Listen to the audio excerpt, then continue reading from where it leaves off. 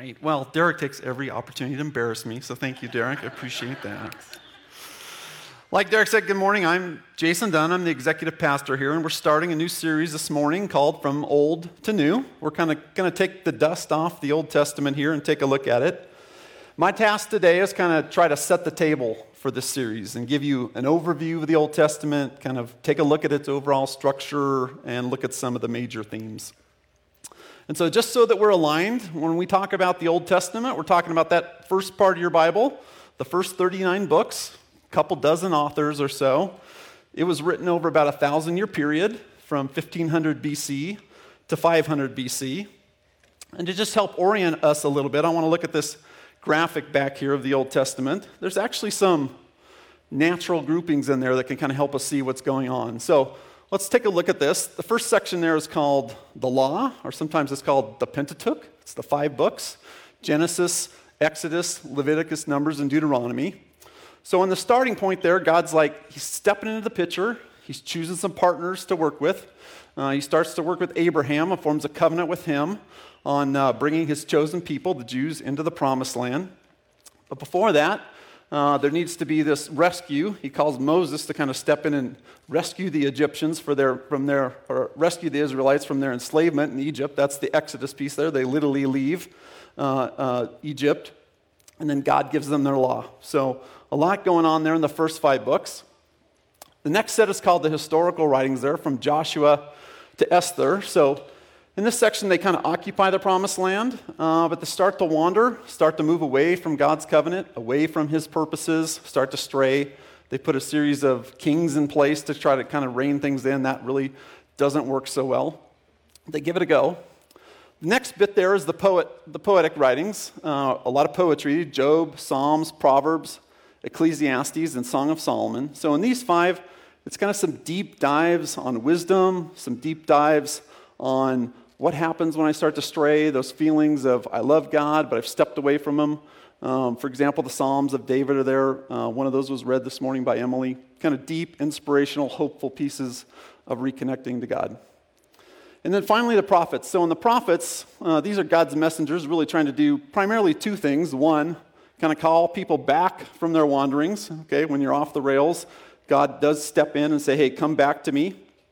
And then 2, kind of push forward and look forward to the future, towards the promised Messiah that was coming in the future, and that's Jesus. So those are kind of the sections. If you kind of look at it in total, God starts by choosing some partners. There's some straying going on. God's trying to call us back, and then that cycle kind of repeats.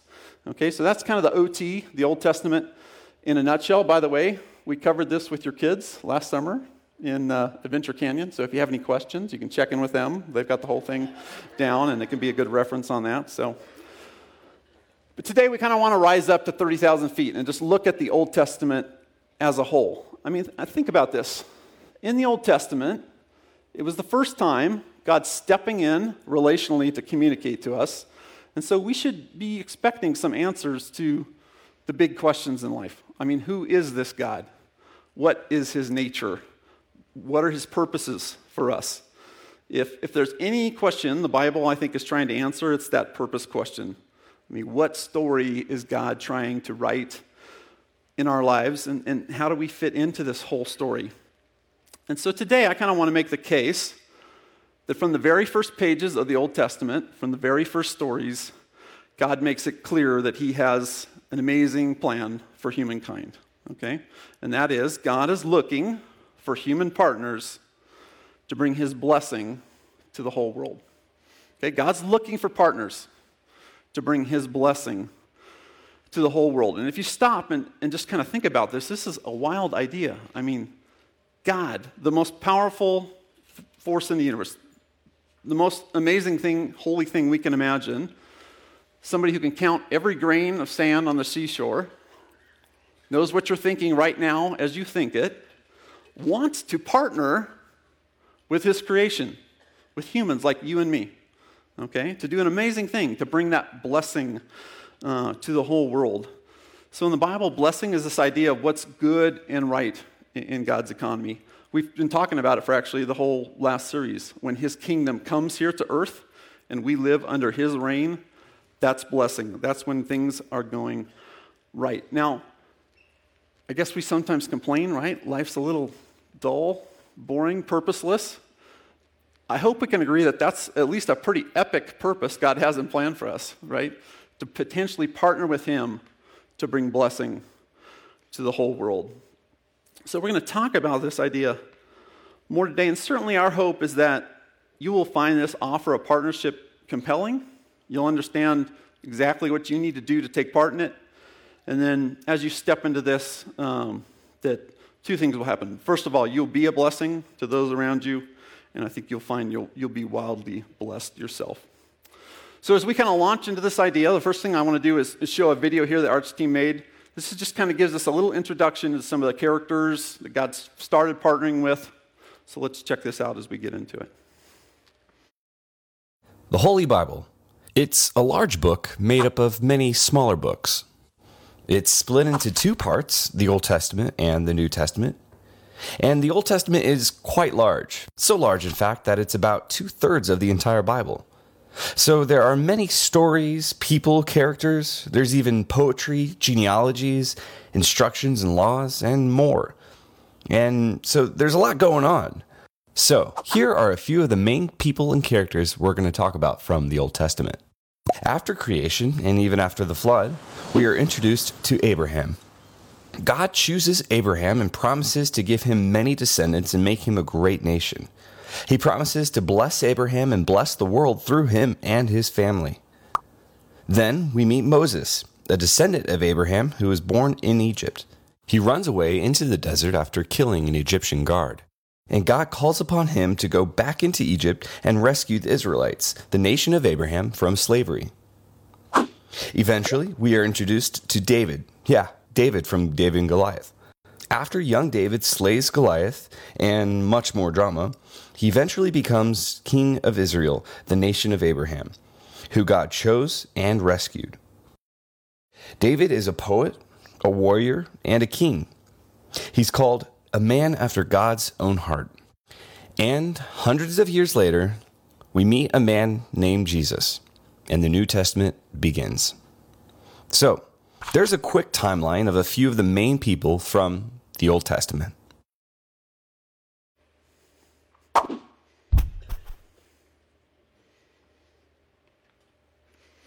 All right, so we're going to talk a bit more today about a few of those partners and our partnership with God. And basically, I want to try to answer 4 questions as we step into this partnership, okay? First of all, why does God want to partner with people at all? Okay, what's He up to in that thought process? 2, what type of people does God want to partner with? Are there any qualifications? How does this work? How do I get involved? 3rd, what challenges are we going to face as we do this? The Bible's just replete with examples of where this is tough, and so we're going to talk about that. And finally, how do we win at this? How do we really overcome those challenges as we're partnering with God? So let's start with this first one. Why does God want to partner with people? Okay, what's He up to there? And the starting point on this is just to realize that God is relational through and through. Okay, He's intrinsically, undeniably relational. Always has been. I mean, the starting point of what defines God's existence is He's always been in deep Trinitarian relationship even before man showed up. All right? I mean, God wasn't kind of lonely before He created man, checking his watch, saying, what are we going to do today? God was in relationship, Father, Son, Holy Spirit, eternally, okay? And we see glimpses into the depths of this when we look in on when Christ was on earth. Jesus is regularly taking time to connect to the Father, okay? To submit to Him, to seek His will, to go out and pray. We see Jesus connecting to the Father, and then we see Him talking about the fact that He needs to rely on, be filled with, empowered by the Holy Spirit. So you see this relationship in the Trinity while Christ was on earth. That's been fundamental to God's existence. He's a relational God. But then 2, for His own delight, God wanted more relationship in His life, okay, and was willing to take the risk of creating folks like you and me, okay, with free will. That was a risk. Why? Well, we could either accept or reject that. But if we accepted his offer, then he'd have more loving relationship in his life. The quantity of love in his life would increase. So he created mankind in that very hope. Now, so he's got his own relationship in the Trinity. He's got relationship with us. And then as soon as he created man, he was interested in partnering, in reaching out to human partners. First, with both groups and individuals, but one of the first was with a specific group. We mentioned them in the intro there, this Old Testament group called the Jewish people. Okay, and let's look at Deuteronomy 7. This is the fifth book of the Pentateuch. And he talks about this partnership with this chosen people. So this says, "For you are a people holy to the Lord your God. The Lord your God has chosen you out of all the peoples on the face of the earth to be his people, his treasured possession." Okay? Now think about this. Why would God choose a specific people to partner with? I mean, what were his options on how to best reveal his purposes to the world? We already know it'll be something relational, but this sort of a long-term relationship with a chosen people was the best path for God to do the following, and that's get his kind of purposes in a permanent written form, okay, in the form of the Bible. And the thought process here, if there's a long-term relationship with the people, God can kind of progressively, over a series of time, reveal who he is, what he cares about. With enough depth, with enough color, the people would start to understand who he is and what he cares about. And ultimately, they'd have a story, kind of a cultural history, right, that they could then write down.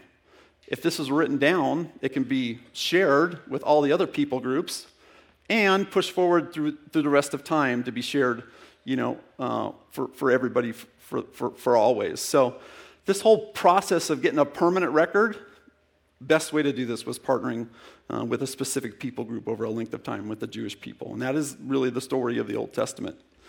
But in addition, God wanted to partner with individuals and still does today.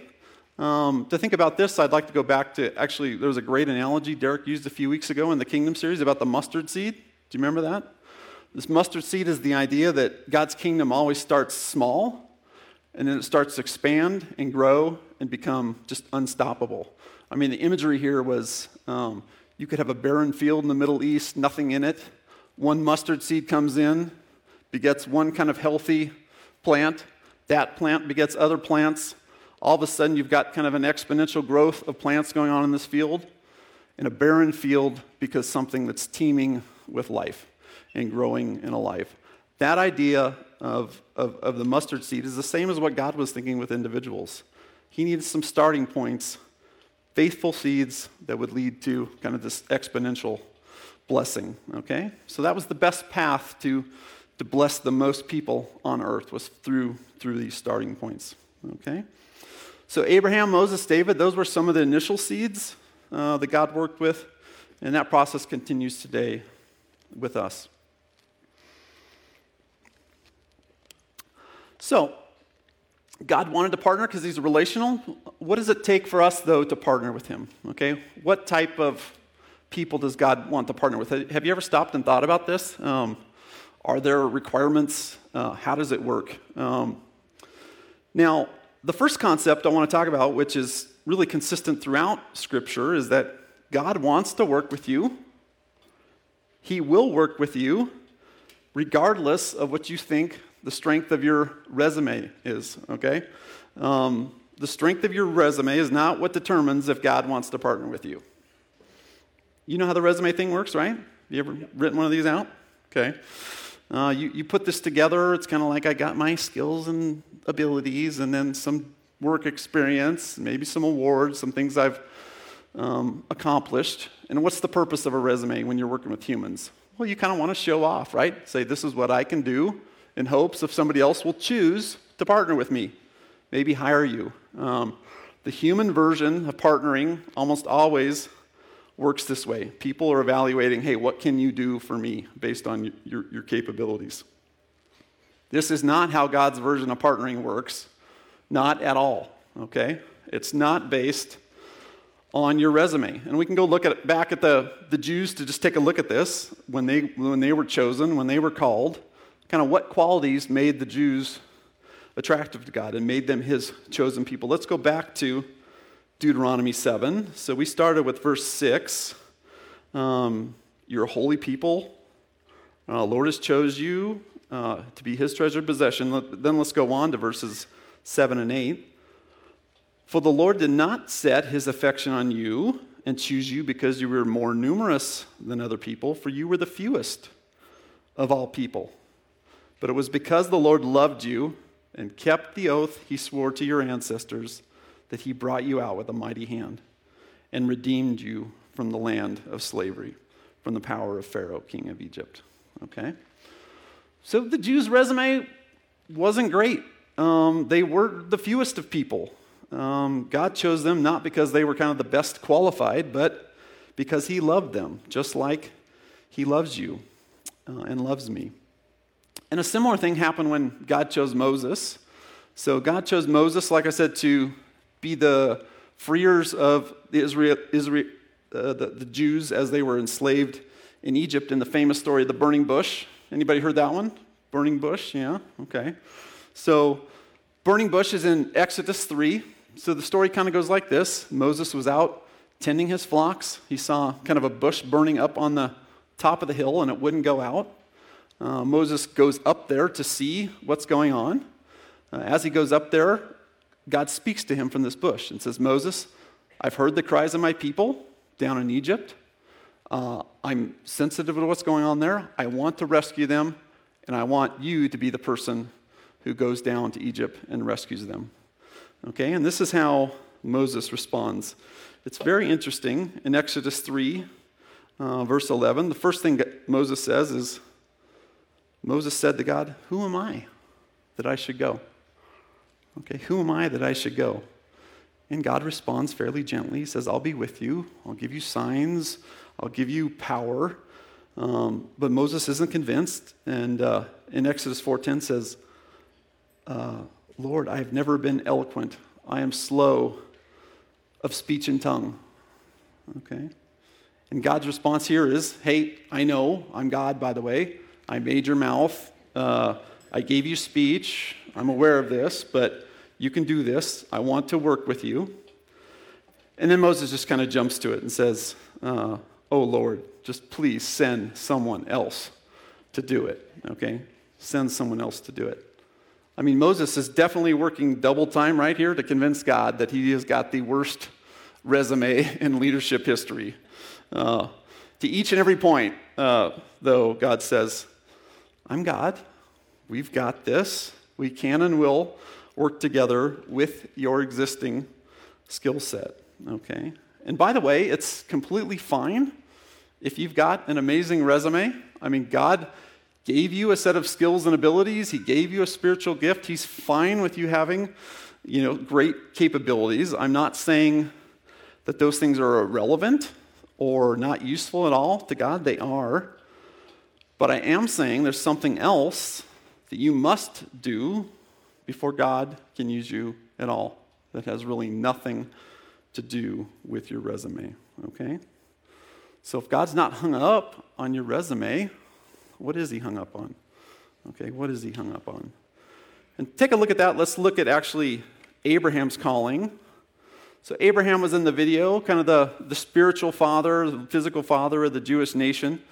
And his calling is in Genesis chapter 12, verses 1 through 3. So let's take a look at this together. The Lord said to Abram, that was his name, he later changed it to Abraham, leave your country, leave your people, leave your father's household, and go to the land I will show you. I will make you into a great nation, and I will bless you. I will make your name great, and you will be a blessing, and all people on earth will be blessed through you. Now, as you read that, I wonder what strikes you. Culturally, I think we may not understand how kind of big a deal it was here in terms of what God was asking Abraham to do. We may feel like, hey, God was kind of asking Abraham to, rent a U-Haul, move from Murray to Ogden, right? Just move across town. It wasn't that easy. At the time, culturally, your land was everything. The land was the thing that passed down from generation to generation. The land was kind of the source of your agrarian livelihood, most likely. Okay, it was a big deal. Leaving your land meant leaving your inheritance, potentially exposing yourself to economic ruin. And so God was basically saying to Abraham, God was saying to Abraham, Abraham, I need you to trust me deeply, leave this land, leave your family, leave your community, and start over. With the guarantee being God's promise that he would bless him. And the point here is that, God's not interested in your resume, but he is very interested and will partner with you only if you will trust him in faith. Okay? Trust him in faith and then do what he says. That's the entrance fee to partnering with God. We really have to trust that the God who created the universe, created us, created purpose itself, knows what he is doing better than us. And God's power is really only released in us to bless the world when we will do this. Trust him in faith and say yes. That's it. It's really this simple. I think we greatly overcomplicate this in our lives. We kind of want to pull back that control. We want to pull back the control and we get off track. And now, if you're not quite sure if trusting God in faith is this critical, let's go ahead and look at Hebrews chapter 11. Hebrews chapter 11 is kind of I call it the Old Testament Hall of Fame in the Bible, okay? This is where the monsters of the faith go to get their jerseys retired. Actually, I've been working with Dave Nelson on this. He thinks only Detroit Lions players can get in the Old Testament Hall of Fame. I'm trying to get that worked out with him. We're making progress. Okay, but if you look in on the Old Testament Hall of Fame, there's a long list of folks here, okay? And all of these verses kind of read the same way. It says something like, by faith, insert name here, they listened to God, then good things happen. Okay? By faith, so-and-so did what God said, people were blessed, they were blessed. Okay, so Hebrews 11:7. By faith, Noah, when warned about things not yet seen, in holy fear built an ark, his family was saved. By faith, Abraham, when called to go to a place he would later receive as his inheritance, obeyed and went, even though he did not know where he was going. And the list keeps going here. By faith, Moses followed the Passover, their sons were spared. By faith, they all read the same way. And the powerful thing about this, and where this is summed up in the same chapters in Hebrews 11:6, this is a powerful kind of statement around what it takes to partner with God. And God doesn't really pull any punches here. This is pretty strong language. It says, without faith, it is impossible to please God. Okay? Impossible. Not improbable, not less likely, not impossible.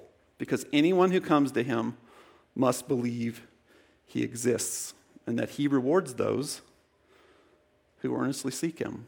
Okay? The Bible's language around this is really strong, and it is in Galatians as well. Galatians 5:6 says, the only thing that counts is faith expressing itself in love.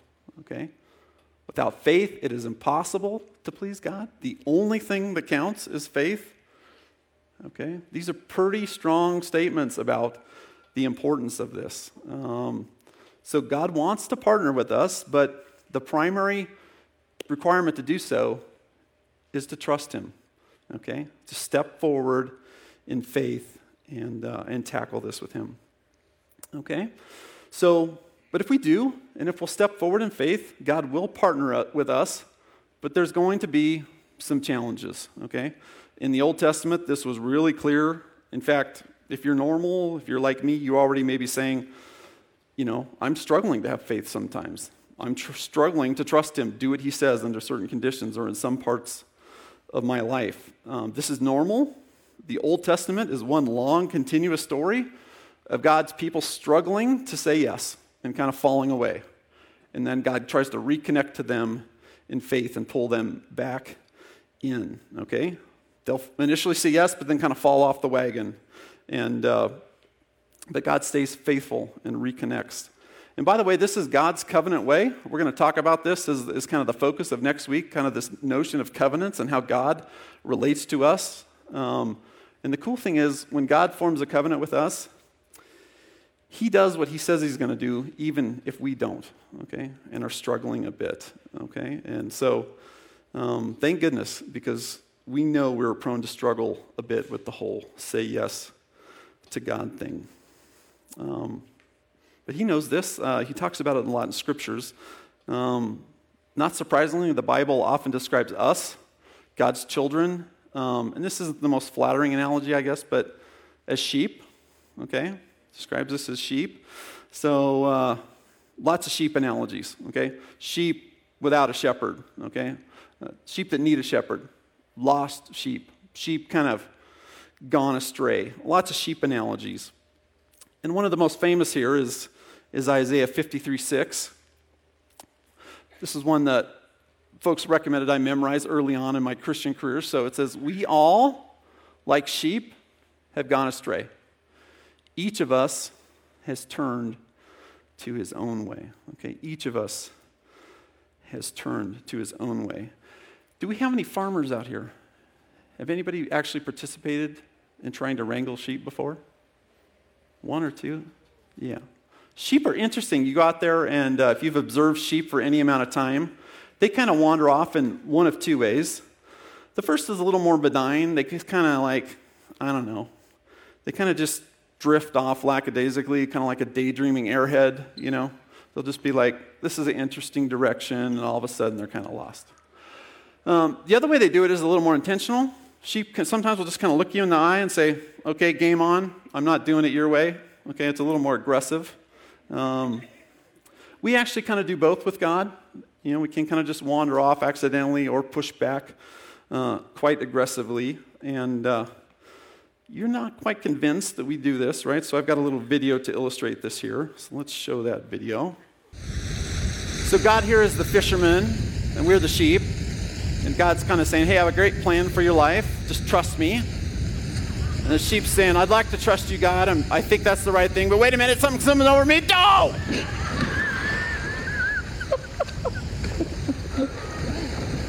And God says, I thought we talked about that. Were we aligned or not? Or, you know, I'm just not sure.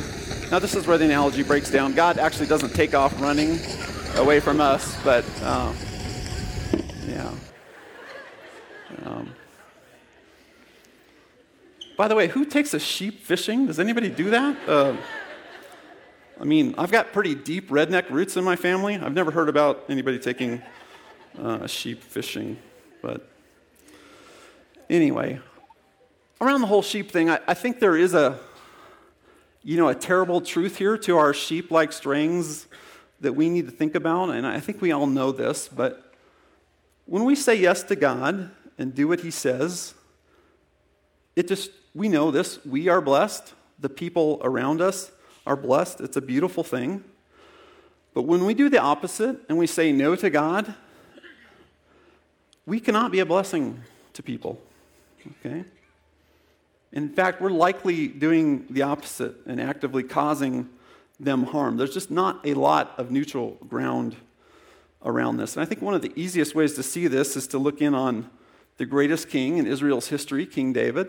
Okay, so King David, we talked about there, he was the warrior, poet, king, and when David was saying yes to God, just amazingly beautiful things were happening in his life.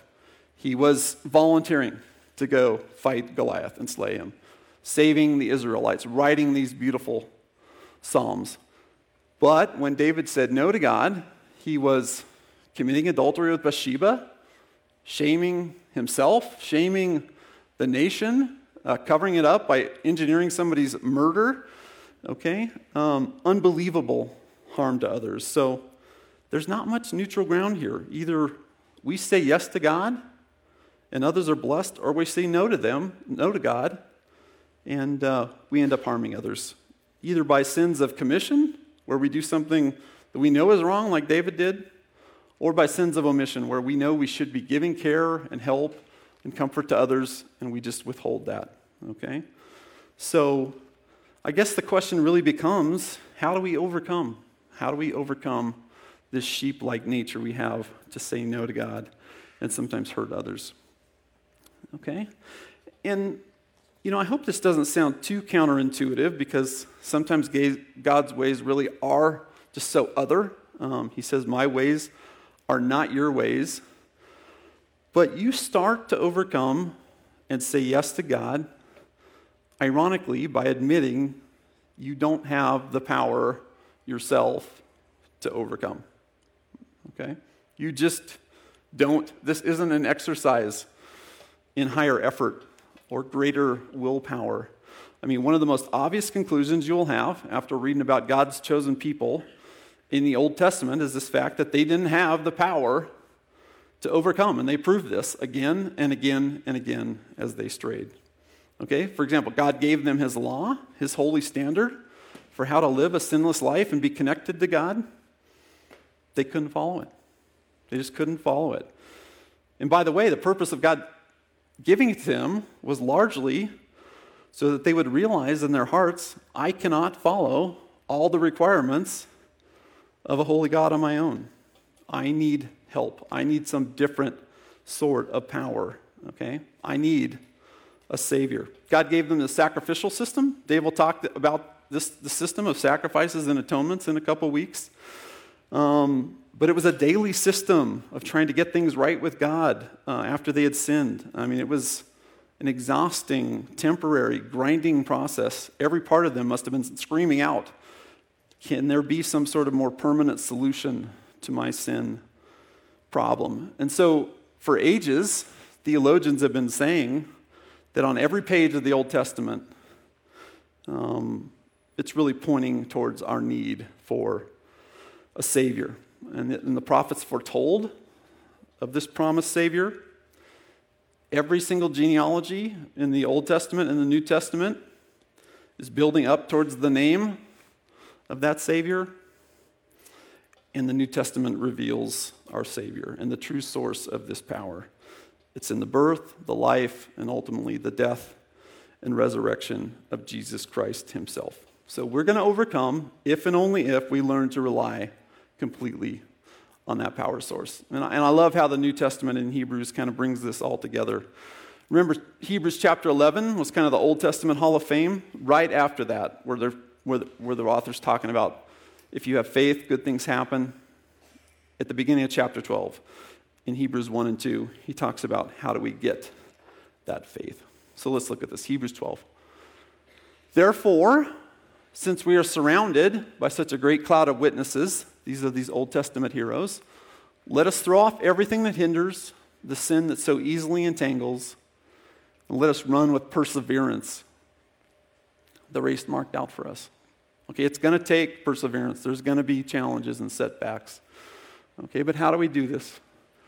Let us fix our eyes on Jesus, the pioneer and the perfecter of our faith. And I love the language here, pioneer and perfecter, okay? If you want faith, Jesus is going to pioneer it with you. He's going to start it.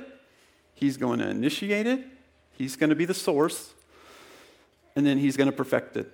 He's going to help you improve it, make it better and better each year, always deeper. And so if we want to win at this, we are going to need to fix our eyes on him. And remember, we have a relational God. He is desperate for relationship with you. He created you for that purpose. So we need to set aside that time, seek him out in prayer, look to him. Christ is our relational focus here, folks, is the only enabler of us saying yes to him. And as we do that and connect to him, our ability to say yes is going to finally start to grow and snowball, okay, and start rolling downhill. So as we close today, I want to invite the band back up today. And I just want us to think about this as our application. I find it amazing that this offer of partnership that God started with in the Old Testament is still active today. He's asking you to partner. You can bring blessing to this earth. You can bring his kingdom. There's no greater calling, nothing else worth giving our lives to. But step one is in faith to say yes to him this morning. And if you've never done that for the first time, that's your starting point, to say yes to him. We have people up front after our services who'd love to help you with that process. But if you've said yes to him for the first time, then as you contemplate this and what's your next yes, it could be something huge this morning, like the steps God asked Abraham or Moses to take. But it's likely something small, close to home, something like a mustard seed. What is that thing that he wants you to say yes to this morning? Is it just connecting to him in that relational time and being diligent about that? If you're married, maybe that yes this morning is taking that covenant of marriage and being who God wants you to be in that. Being an unconditional lover of your spouse this morning. Being the first to love well, to make peace, to apologize, to connect. I don't know what that next step is, but let's be contemplating that this morning. I know this, that as you say yes to that next step of faith in your life, we are guaranteed from God that you will be a blessing to those around you, and you too will be blessed. So let's pray this morning as we wrap up.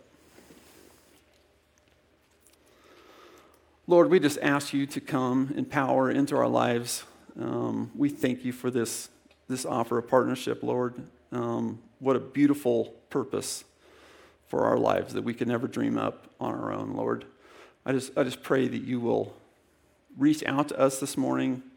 Let us know how deeply you want that partnership. And then, Lord, help us reach back to you in faith to say, I cannot do that without relying on the author and perfecter of our faiths, the Lord himself. Will you just give us that hope, that power this morning? Lord, we need you to bless those around us. And we ask for that in your holy name. Amen.